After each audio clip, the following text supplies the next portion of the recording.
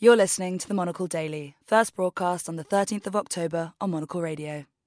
Israel prepares, Gaza braces. The world's diplomats hastily confect containment strategies. And will Australians break with tradition and vote yes in a referendum? I'm Andrew Muller. The Monocle Daily starts now.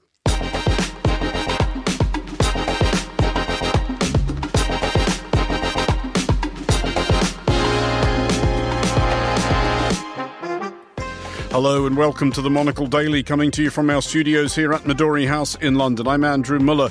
My guests Lina Khatib and Yossi Mekelberg will reflect on this week's events in Israel, Gaza and the wider Middle East and contemplate what lies ahead. Later in the show, we'll hear from one prominent advocate for a yes vote in tomorrow's Australian referendum on an Indigenous voice to Parliament and find out what caught the eye of our correspondent at the Frieze Art Fair. Stay tuned, all that and more coming up right here on the Monocle Daily.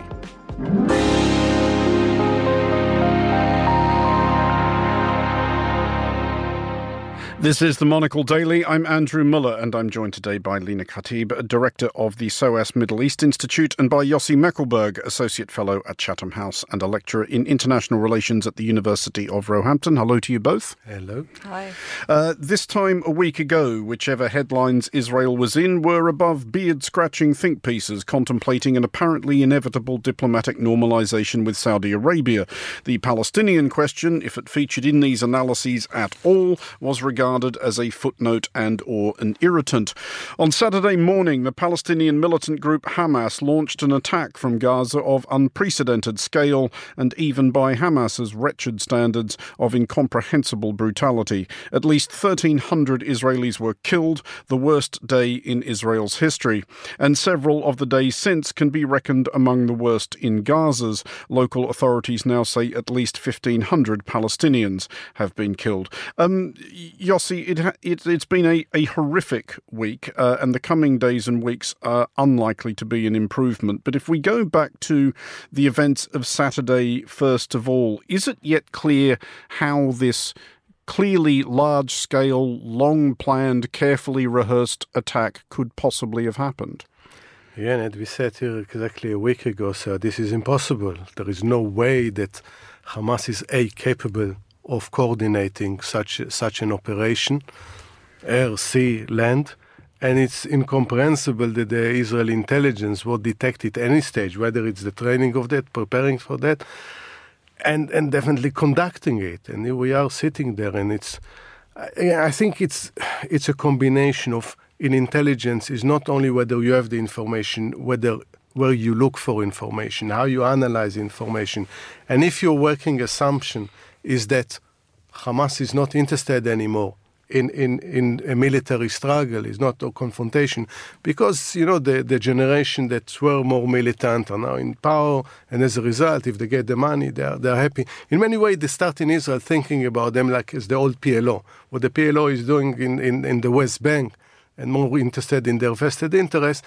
Hamas is a kind of PLO 2.0. And they got it very wrong, and when intelligence community are locked in a perception, then they also look at information that reinforces what they already think. I mean, Lina, if we look at the organisation that carried this attack out on Saturday, is it clear what, if any, strategic purpose there was to this from Hamas's point of view? I mean, given Hamas's record over the years of their existence, large-scale mayhem, killing lots of Jewish people is usually sufficient motivation for them. But beyond that, is it clear that they thought this would further their cause somehow? Well, obviously, because otherwise they wouldn't have done it in this way. Of course, they wanted to further their cause, and their cause is a political cause. Now, we have to think of the circumstances around the timing. One is perhaps they were looking closely at what Yossi has been describing, which is arrogance perhaps within the Israeli establishment about capabilities for Israel. Perhaps they felt that Israel was too distracted with internal divisions and this was a good moment to attack. There's also the wider geopolitical context of the talks between Saudi Arabia and Israel and the United States, which of course did not start just a few weeks ago. I mean, people are talking about this operation having been planned a while back, maybe a year or so before, but so were these talks. And so Hamas would have been looking at the changes in the geopolitical situation. And also, we have to remember that these talks were involving the Palestinian Authority, not Hamas. And finally, divisions within the Palestinian Authority, with Mahmoud Abbas's health being quite poor, him being elderly, with no succession plan in place for who would lead the Palestinian Authority after Abbas. So there are a number of direct driving factors. But of course, you also have the behavior of the Netanyahu government with the right-wing elements in that government that have been responsible for escalated attacks on Palestinians and Palestinian Israelis. And Hamas feels that this is a moment for it to assert itself through military means as a political actor, as the representative of legitimate Palestinian voices and as the entity that's going to address their grievances. So I think these are the motivations and this is the context.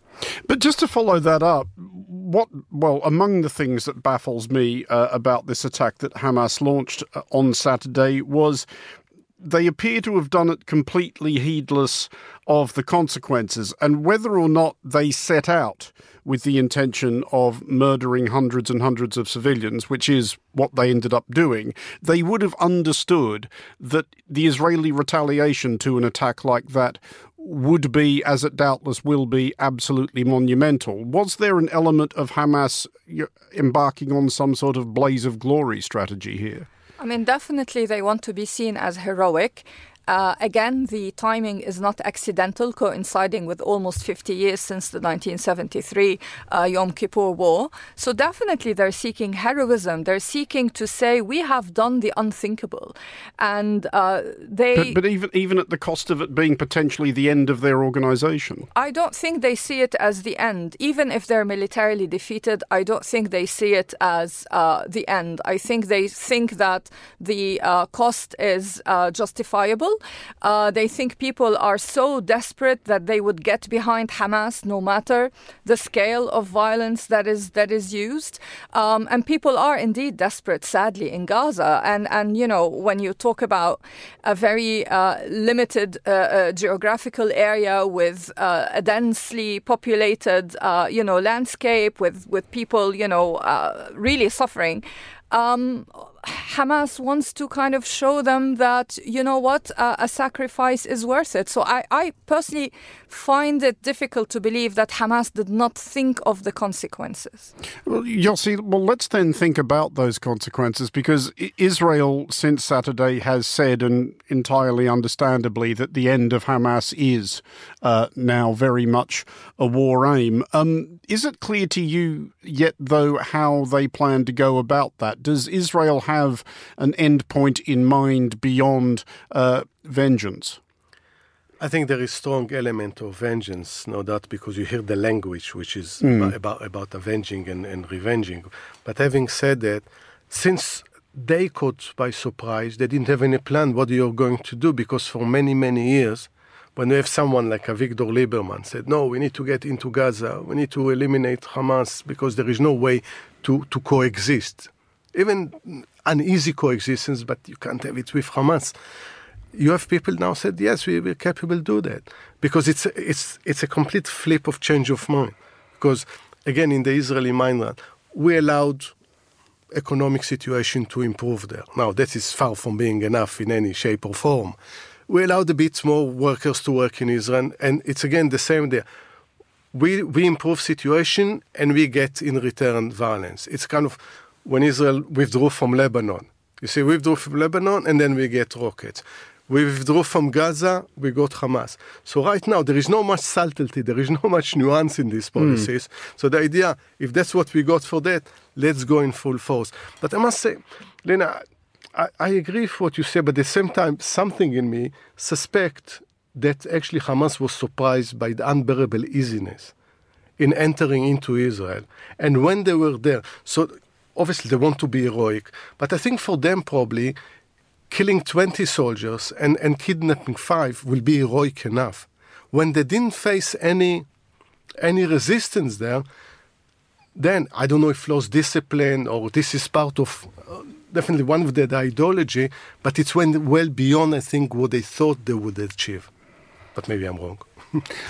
Lina, what have you made so far of the response from other Arab capitals? We did see the Arab League's foreign ministers convening in great haste in Cairo earlier in the week, and they have issued the pro forma condemnations of Israel and support for the people of Gaza that you might expect. But what we have not seen is any really dramatic diplomatic gestures like, for example, those countries which recently normalised relations with Israel even threatening to withdraw from the Abraham Accords.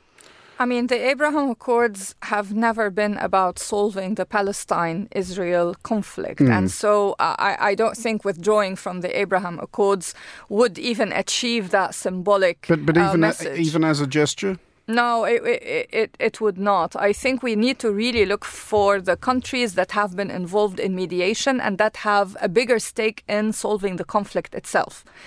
Because the way the Abraham Accords are kind of designed, they can coexist, unfortunately, with this conflict continuing. So that's kind of a separate issue, and we shouldn't actually conflate the Abraham Accords with the Arab Peace Initiative, which is what Saudi Arabia had put on the table a while back under the umbrella of the Arab League. Now, the Arab League, of course, is not really very effective. It has never been. But Saudi Arabia is a crucial player here, as is Egypt to a degree.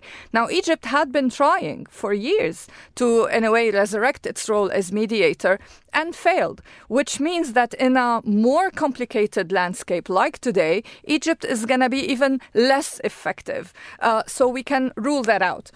Plus, Egypt has an election looming for President Sisi. This is a big challenge. The last thing Sisi needs is yet another complication on his hands. So in a way, Egypt will just, try to play a limited role, I would say, rather than, going out of its way to kind of engage in diplomacy. So that leaves Saudi Arabia.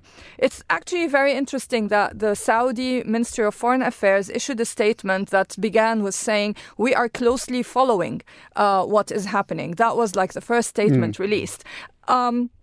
Towards the end of the statement, in the last paragraph, they did mention the occupation and that there needs to be a two-state solution implemented. And here they were referencing their own Arab Peace Initiative. But I think because this attack on Saturday took everyone by surprise, Saudi Arabia will now be really thinking what next steps it can do, and most likely talking to the United States about, okay, what do we do about this deal we were gonna discuss, and so I think rushing to condemnation is also very difficult for them because of this diplomatic track that they will not want to abandon. So they need to calibrate their next move. Don't you think also there is an element here? A lot of these governments or regimes are afraid of Islamic fundamentalism. And the Hamas is an offshoot of the Ikhwans, of the Muslim Brotherhood. So in many ways, they won't really be too sad to see Hamas being hit and hit hardly as sending a message to other Islamist organizations, it can be done. I think is a very cogent point, and it is, of course, noticeable that Egypt has been notably unenthused about the prospect of opening any humanitarian corridor out of Gaza. People often forget that it is not merely Israel that has been blockading Gaza for many years.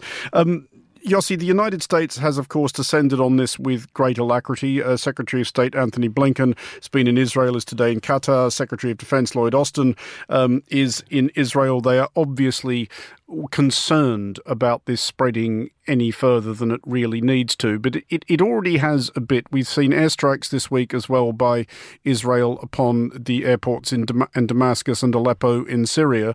As far as it's possible to tell, what was that about? Were they hitting anything in particular, or was that a message being sent to Iran? Well, this is actually an ongoing thing, that bombing in Syria. Indeed, so but this week in particular, it has an added significance. I don't think it's different from when the Israelis intelligence of the transfer of weapons, ammunition from Iran towards Lebanon, Syria, Lebanon, then the airplanes are in the air and bombing. I think what was interesting, there were some reports about an Iranian airplane that just mid-air decided to go back to Tehran or somewhere in Iran. Wise decision if true. Yeah, because they know that kind of probably Israeli patience at this moment is very thin on the ground. And also the fear also if it expands to Lebanon and Hezbollah. So we see some skirmishes.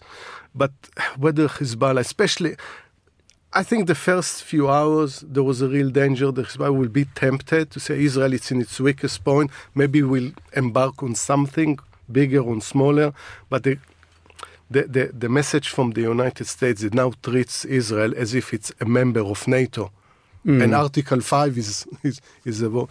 I think it's signaled very clearly. But I think also with the United States, and as friendly as Biden's speech was, I think it's important to look also at two caveats there. One, we are friends as long as we are democracies. The alliance is based on us staying democracies. In other words, Netanyahu just discard with all the so-called reforms. And the other thing, democracies should fight differently. There is laws of war. There is a law of war. And you can't behave in a way that will actually, the Hamas basically is behaving. They are a terrorist group, and they put them now together with ISIS and Al-Qaeda, but the state should behave differently. So there were two caveats there. I think Israel better listened. Lina, we did talk earlier this week about Hezbollah's potential involvement in this. And as Yossi has pointed out, there has been some exchanges of fire between Hezbollah and IDF positions in the north of Israel.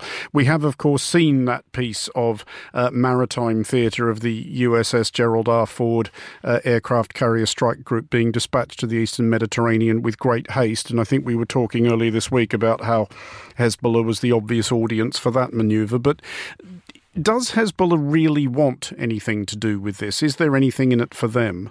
What's in it for them is to save face for themselves, and that's why they've launched these limited attacks on northern Israel. They can't be seen to just be standing there doing nothing when Hamas is involved in a battle of this scale. But at the same time, it is not in their interest for the conflict to become a regional one involving Lebanon, because they don't have the local support in Lebanon.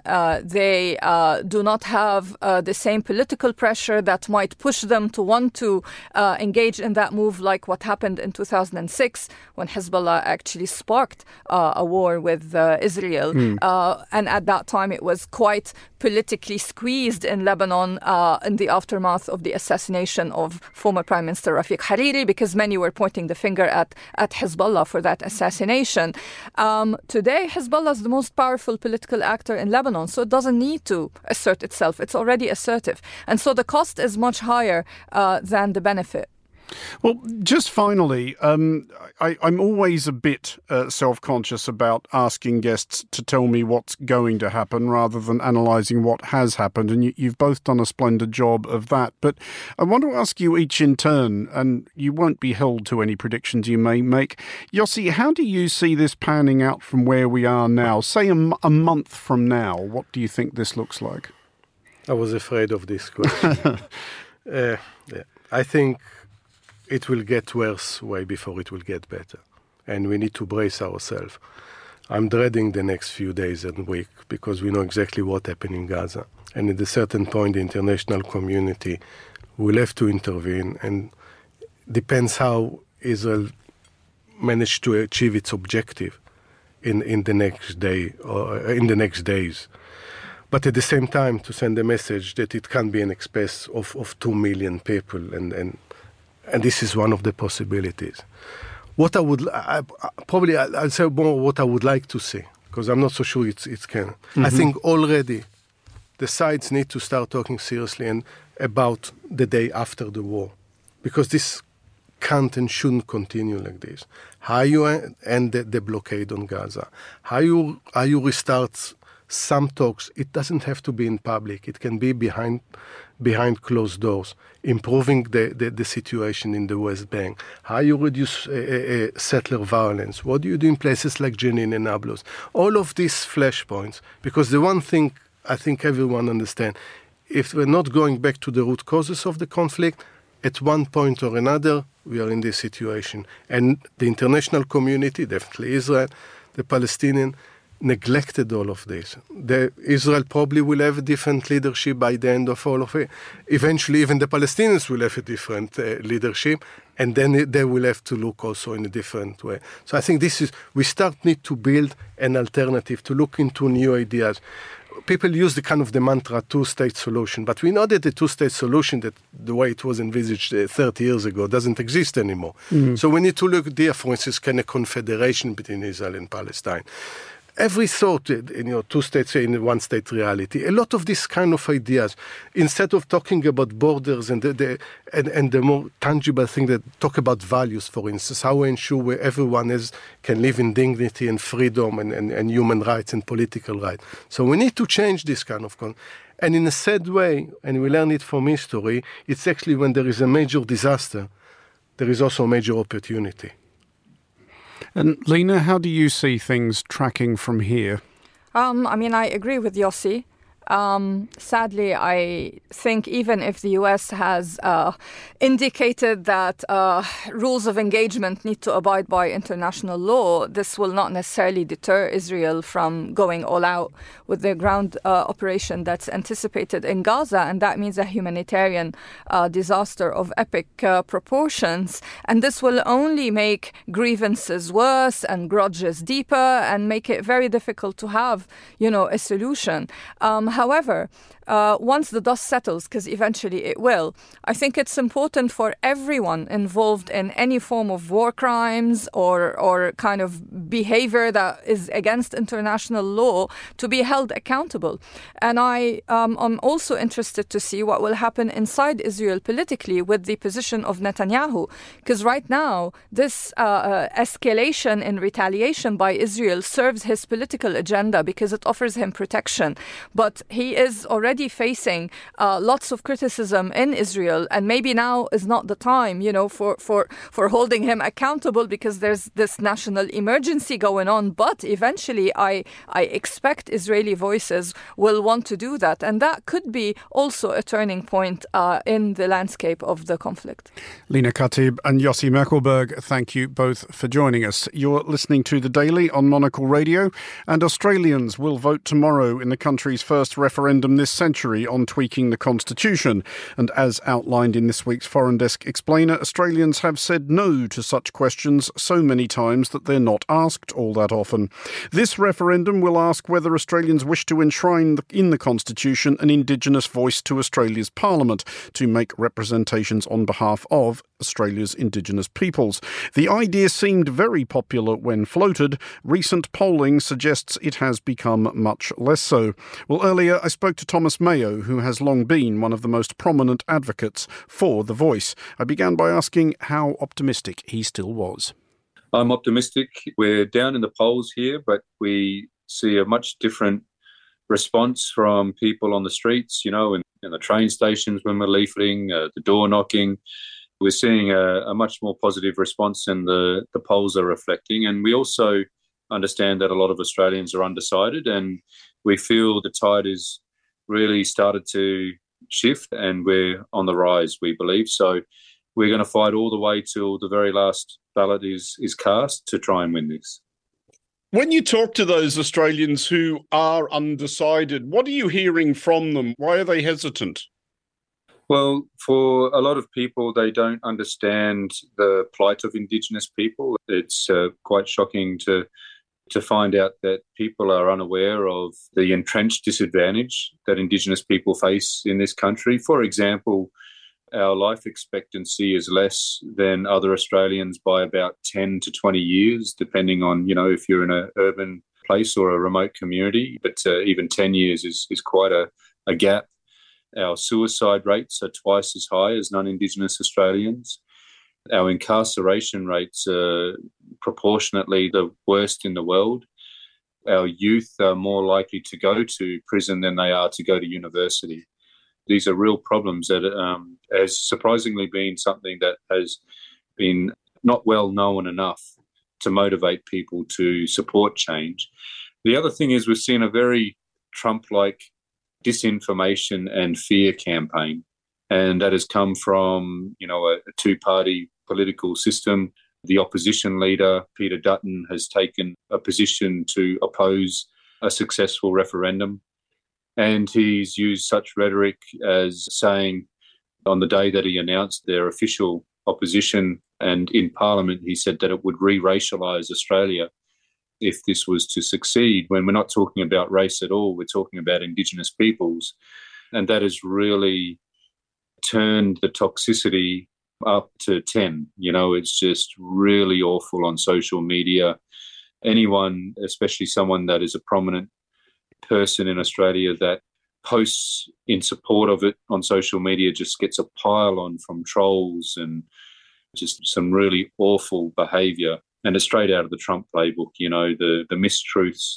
And unfortunately, the media here, hasn't done a good enough job of providing that balance to cut through the noise that is being purposely created by the No campaign. A lot of Australians are confused. They believe that they're going to lose something if we vote yes. There's a part of the fear campaign is saying that people will lose their backyard, that Indigenous people will charge them extra rent if we get this voice. All of this that we've actually heard before in Australia. When Indigenous peoples were only paid in rations, they said that businesses would shut down if we got equal pay. When we did get land rights, as we have in this country in the 70s and the 90s, there was a native title, a high court case that recognised Indigenous coexistence laws about property. They said that people lose their backyards then. None of these things came to pass when we succeeded, but here we are again. But in the age of social media, that sort of fear-mongering can be quite loud and effective. But do you think some of that could have been avoided, not just the uncertainty and the fear-mongering, but the fact of Australia's Indigenous people being stuck out in the crossfire of a culture war, which must be unimaginably hideous, if the government, rather than pushing for a referendum to enshrine this in the Constitution, had merely said, if we get elected, we're going to just do this, and legislated for it instead of wanting a constitutional amendment? No, that's not what Indigenous people wanted. This country has had a long discourse about constitutional recognition. It's had bipartisanship for more than 10 years, the idea that we should recognise Indigenous people in our constitution. That bipartisanship only disappeared when, there was a change of government and the new government committed to it. And as I said, the opposition leader has decided to make it a political gain to oppose it rather than looking at how this is in the national interest. Now, the form of constitutional recognition that Indigenous people have called for through a document called the Uluru Statement from the Heart back in 2017 is the form that is a guaranteed voice or representative body. And the reason for this is that we have had representative bodies, Indigenous peoples in this country, which is consistent with our commitment to the United Nations Declaration on the Rights of Indigenous People. But every time we have established one just merely in legislation, so the Parliament just doing it, as you suggested, the next government that has come along has taken it away. So Indigenous people couldn't ignore that pattern. We know that we need a voice to make progress. We know that we had a commitment to constitutional recognition. So we've said, enshrine it in the Constitution so that we're guaranteed a say about the decisions that are made about us. And the recognition is the constitutional change is that it's an advisory committee, so it can only decide what advice it gives to the Parliament. And we know that is a very modest proposal. Recognition and being listened to, in line with how we believe that we're a nation of a fair go. And I think if it didn't lose bipartisanship, if the opposition leader didn't decide to make a political game out of it, then it would be certain to succeed. I think the Australian people would have voted yes and would be more confident that they will. It's not over yet. We're still optimistic, but it's that much harder because of that position that they've taken. That was Thomas Mayo speaking to me ahead of tomorrow's referendum in Australia, and we will, of course, be following up the result on our shows on Monday.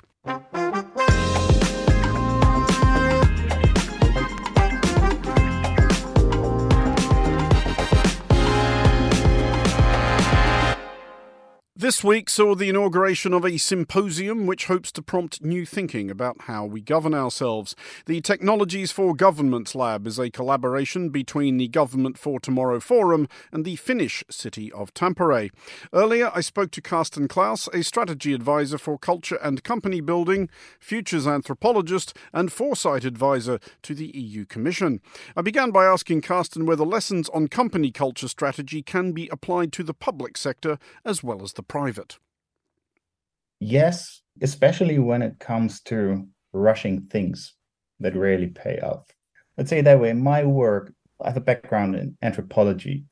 So there's 4 steps I look at things. That is observing things, making sense of things. And once I understood these, is shaping options. And when I have options, I can make decisions. Very often, I see it in business that things are observed, and then they jump to conclusions and make decisions, sometimes without thinking them through. It seems to me in politics there may be similarities. It's definitely not unheard of in politics in that respect, certainly. Is this the kind of, faulty thinking that the Government Tomorrow Forum hopes to address? This is definitely one of the things. So what the Government Tomorrow Forum wants to redress is how governments, regional, national, municipalities, go about involving not always the same experts, but people from different backgrounds and cultures to get together a diverse set of thinking and thinking things through.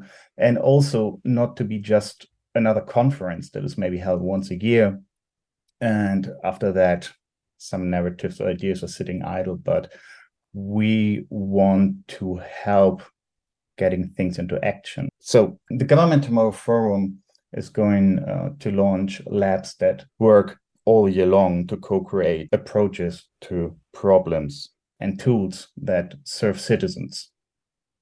You mentioned earlier the difficulties caused by governments perennially turning to the same experts or the same kind of experts. If we can infer from that the Government Tomorrow Forum will have different experts, who are you prevailing upon to participate in this? Who will the Government Tomorrow Forum actually be? So the group will consist of international experts like former heads of government, ministers and tech entrepreneurs, as well as thinkers and researchers. And we will also set up the first lab together with the city of Tampere in Finland and the University of Tampere, where also students will be involved. You mentioned there the location. I was wondering how significant that was, because Scandinavian countries do, of course, have a reputation for being ahead of the curve in thinking about governance. Finland keeps being called the happiest nation on earth, and Tampere is, at least, according to some estimations, the happiest city in the happiest nation on earth. Are you kind of hoping that the setting of the Government Tomorrow Forum will itself serve as an example? Yeah, I mean, Tampere, I think, repeatedly have been the happiest people. I don't know, only in Finland and technology. Yeah, in the Nordics, like, how to say it? I'm from Germany, and when I want to look 2 years or more into the future, it just takes 2 hours by flying up there. So be it Tallinn or Helsinki or Tampere, and Tampere is at the forefront of technology. But it's not only technology. So this is what intrigues me, also being an anthropologist by background. I always look at what people do and like how they interact with technology and how is technology used, like with what intention and what agenda. And I think a city like Tampere is really well set up in order to have a reflected application and bringing in the university, not only the city, but also the University of Tampere. On that subject, I know that one of the first things or one of the first sessions of the Government Tomorrow Forum will be dedicated to AI. How optimistic are you about what it could end up doing for governance? Well, AI, first of all, will be the broader theme. So we will look into sub-themes that are related to it, like augmented reality and so on. So we will specify themes and practical areas of application. of the technologies. When it comes to technology, it always boils down to how it is applied. I don't know where I read it, but it was like, I like the quote, technology tells you what is possible, and society kind of tells you what is feasible with that. And different societies use different technologies in different ways. And we want to work with governments in a way that technologies are really used in favor of citizen and public services. And we look at the possibilities and dangers and then see how this can lead to according recommendations and actionable tools and solutions. That was Carsten Klaus speaking to me earlier about the Technologies for Governments Lab. And finally, on today's show, the annual Frieze Art Fair is underway in Regent's Park here in London. And joining me now in the studio with a selection of his purchases is Monocle's head of radio, Tom Edwards. Tom, what have you come back from Frieze with?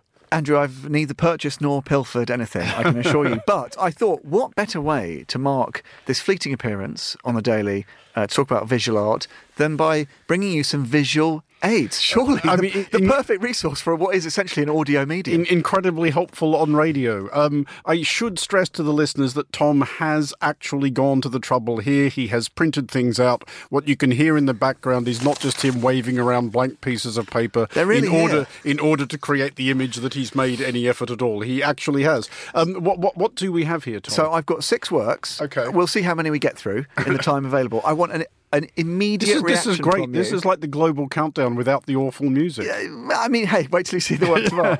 Immediate reaction, and then I'll tell you a little bit more about each, starting with number 1. I don't mind that. It's busy and colourful. Is it by a French person who painted this in between squeezing his tiny accordion? Ballpark. I actually thought that this is by the late, great Paul Arago. It was on display at Victoria Miro, who won my sort of nominal best stand just because the mix that was on display. Big fan of, obviously, Paul Arago. This is a big... it's got a frog in it. Colourful painting. Careful, Andrew. I actually was struck. There's a couple of... I don't know if it's a tortoise or a turtle in there. The one in the top left corner, Andrew, reminded me of you a little bit. Really? Just sticking its head out of the shell. Nah. Looks a bit kind of confused. Yeah, no? I get that a lot. It's not wearing a paisley shirt, to be fair. It is not. I don't actually mind that. You don't? Okay. I don't mind that at all. Shall I go to number 2? Let's go number 2. Describe this using your words, Andrew. Whoa. This would be sort of abstracty cubist sort of thing. It's a bit like staring down a kaleidoscope with a headache. Do you know what? That's not bad. This is Sarah Morris, one of the big I don't mind this either, spiderweb paintings that she painted during lockdown, on display at White Cube. Which lockdown did funny things to people. It did. Well, you can see the web. Maybe there's something to be said about feeling digitalisation, the traps, predatory forces at play. I sense you need something slightly more sober, Andrew. Okay. Roll on to page 3. What do you make of this one? This is more sober. This is a cushion cover. Show me this one because I've forgotten what it is. Oh, what do you think that's made of? Whatever people make cushion covers of. Wool? I don't know. I've never made a cushion cover. I do own several. It's an abstract piece made out of dice or dye. So it is. Do you see that? Look in a little closer. Okay, that is... Is that pleasing to the eye? Well, this is by Troika, and it was on display at the stand from OMR from Mexico City. That is all at once really bloody clever, and so far as I can tell, just completely pointless. I mean, you've basically described contemporary art very elegantly. So this is, when you go and see it, this is literally the physical 3D thing with dice. This is not a digitized... I didn't count them all. But it's not a digitized representation of what it would look like if you made a picture out of dice. That's what this is. It's real dice, Andrew. Okay, so you could shoot some craps while you were there. Yeah, I will confess to being grudgingly impressed, though it does look like a cushion. I mean, a nice cushion cover, but anyway. You must have some big cushions in your house. It's about 8 by 5, though, Andrew. Moving along. Let's move on. Let's skip the next one and jump to number 5. Why are we skipping number 4? Well, we're short of time. Okay. What have you got number 5? So this... Wow. I like, Andrew, one of my favourite things is art about art. Artists... riffing on other artists. And what I like about this one, it's Michael Landy, who you may remember, well, in fact, you probably remember from over 20 years ago when he did Breakdown. Do you remember this piece down in Oxford Street near here? I do. He destroyed all his personal effects. I remember that. And this is an homage to Jean Tinguely, who did a famous sculptural performance in New York where the sculptural piece that he'd created destroyed itself. So you can see why that's interesting to someone like Landy with his proclivities. And the reason I thought I'd include this, A, I loved it. B, I managed to overhear the price tag. So let's play that game, Andrew. What's it worth? And I've got to tell you, it's kind of a 8 foot by 5 foot. It's quite a large work. I wouldn't know where to start guessing. I mean, just for the record, I quite like this as well. It's busy and vibrant, and there's lots of stuff going on, and it's got the weird Heath Robinson contraption. It's like the Monocle Daily. Yeah, in the middle of it. What would it cost? I'm guessing more than £5. You are correct, Andrew. I know that's... Oh, there we go. Look at 45,000 of your English pounds. 45,000 quid. I'm going to say cheap at the price. Shall I wrap things up with something like even a sober finish? Please do. This is number 6. Number 6. Look at this. What do you make of this one? Describe this for us. This is really big. It's probably 10 by 6, I'd say. It looks like part of a boot print, but I'm guessing it's not. It's a work on paper. This is by Kwon Young-woo. Okay. I know, Andrew, you were about to say, not the late pioneer of the modern monochrome movement. Words out of my mouth, Tom. For it is he, from the Tina Kim gallery. But what I like about this, you don't normally see really epic works on paper because generally people work on a canvas. But it's very... It's the height of abstraction. Paper being brittle. Well, there you go. Yeah. But it's gentle colour. It is monochrome, obviously. I was quite captivated by this, Andrew, and I stood there for some time. Not just because I was tired, and became lost. Trying to avoid going back to the office. I became lost in the beauty of the image. So those are a few of the things that struck me. If one had to adorn the walls, Casa Muller, not too far from me, up in northeast London, what would you go for? I do quite like number 1, the busy one of the turtles and the frogs and the chap here with the cat and the turban and whatever the hell else is going on here. There's also a snail in it. I could just point out. I didn't mind that one at all. There's a duck, and who doesn't like a duck? I couldn't have put it better myself, Andrew. See, you can tell why I'm not an art critic. Tom Edwards, thank you for joining us. Just how much longer is Frieze on? All through the weekend, and don't forget, there's also Frieze Masters, across on the other side of Regent's Park, and the sculptural installations, which are there for even longer. So if you're just walking by, you don't even need to bother with a ticket and all that flim-flam. Just wander in and have a browse. Do exactly that. That was Tom Edwards, our head of radio, speaking to me earlier. That's all for this edition of the Monocle Daily. A big thanks to our panellists today, Lena Khatib and Yossi Meckelberg. And you can hear more from Yossi on a special live edition of The Foreign Desk on Saturday, midday UK time. Today's show was produced by Paige Reynolds and researched by Harrison Warlock. Our sound engineer was Sarah Nichol. I'm Andrew Muller here in London. The Daily returns at the same time on Monday. Thanks for listening and have a great weekend.